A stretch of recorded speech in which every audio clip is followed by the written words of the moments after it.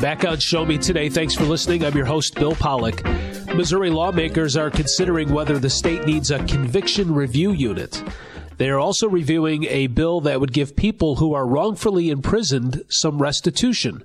Elisa Nelson talks to State Senator Brian Williams from University City about his bills. We saw that there had been some pretty notable cases throughout the state pertaining to men that were falsely convicted of a crime and sent to prison for a very significant amount of time.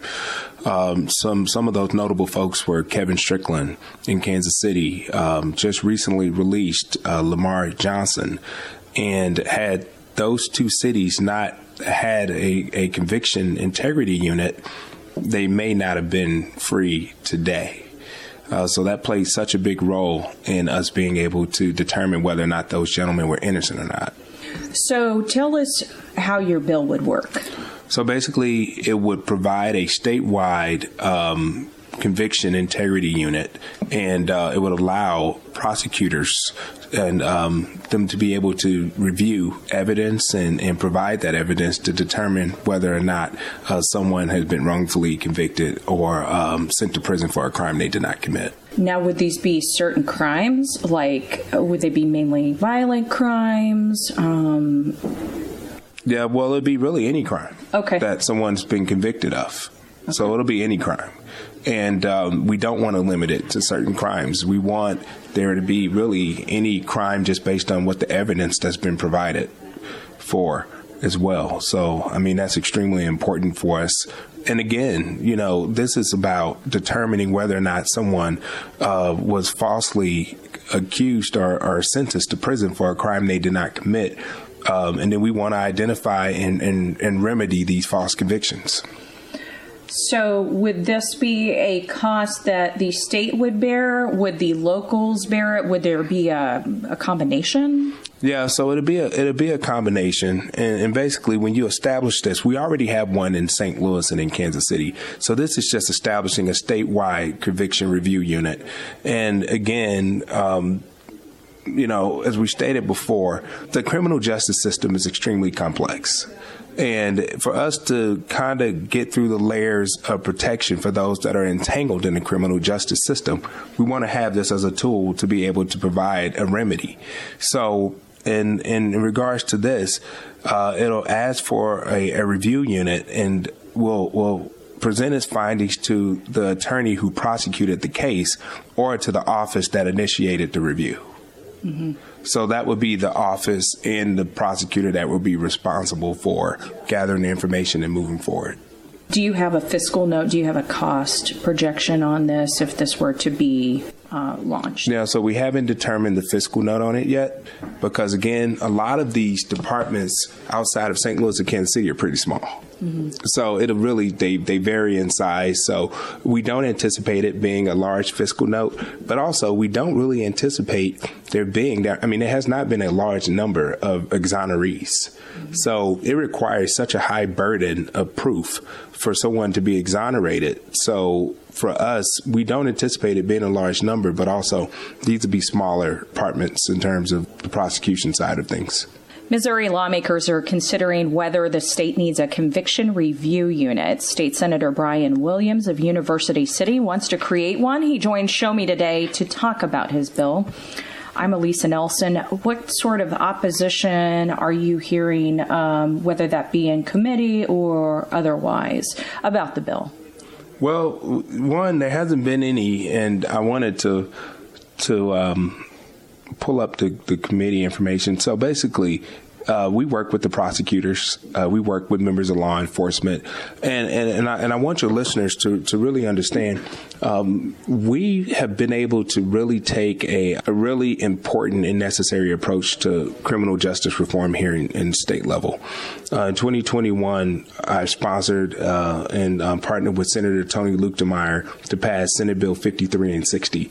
That was the bill that added the motion to vacate, which ultimately provided the tool for prosecutors to be able to vacate provide a motion to vacate the charges against Kevin Strickland and Lamar Johnson.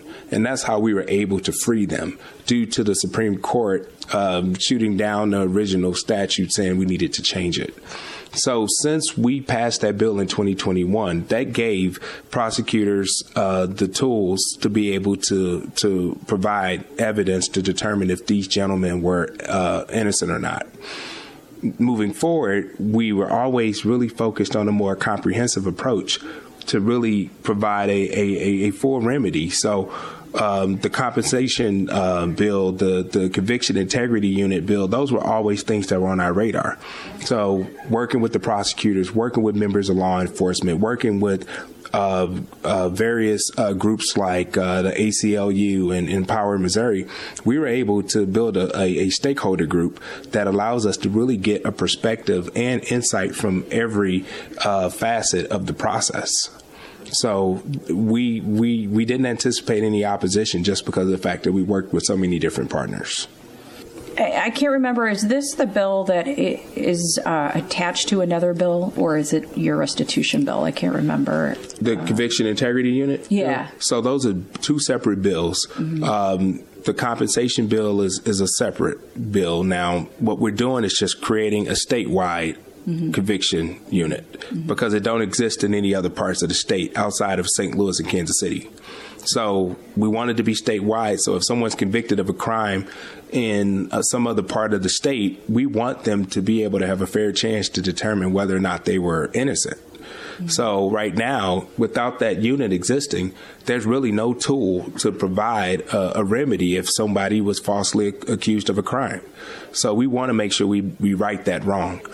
On the other side of it, with the compensation, since we brought it up, if someone was exonerated for a crime that they did not commit, we're proposing a bill, Senate Bill 253, to ultimately provide up to $65,000 for an exoneree based on statute in other states that were set at $70,000 to ultimately be able to compensate someone who clearly spent a majority of their earning years in prison.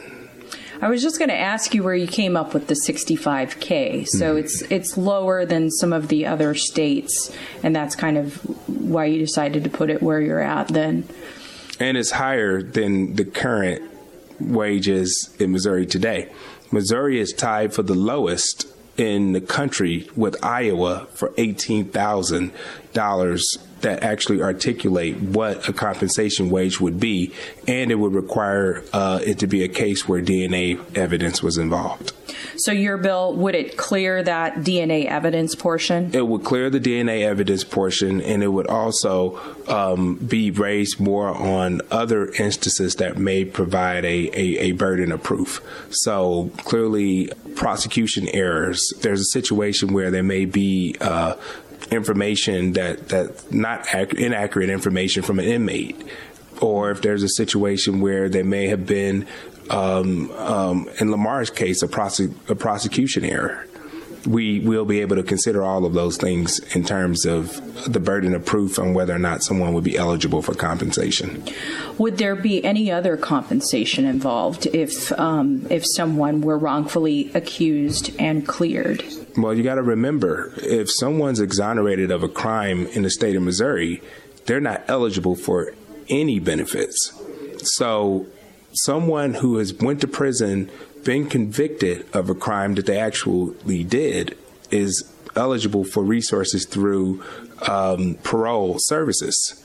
If you're exonerated, you're not eligible for any benefits. So what this compensation package would do is provide them with benefits. When you're talking someone who could be getting up to $65,000 a year for every year they're in prison, can we afford this? Well, we have a record surplus, and I can tell you now, we have. This is only another example of investing in our state. We're investing in people who deserves, in my opinion, to get some sense of restitution for their time because it was a state mistake. All right, State Senator Brian Williams, thank you for your time. Well, thank you so much for having me. I appreciate it. This is Show Me Today, the voice of Missouri. Show me today.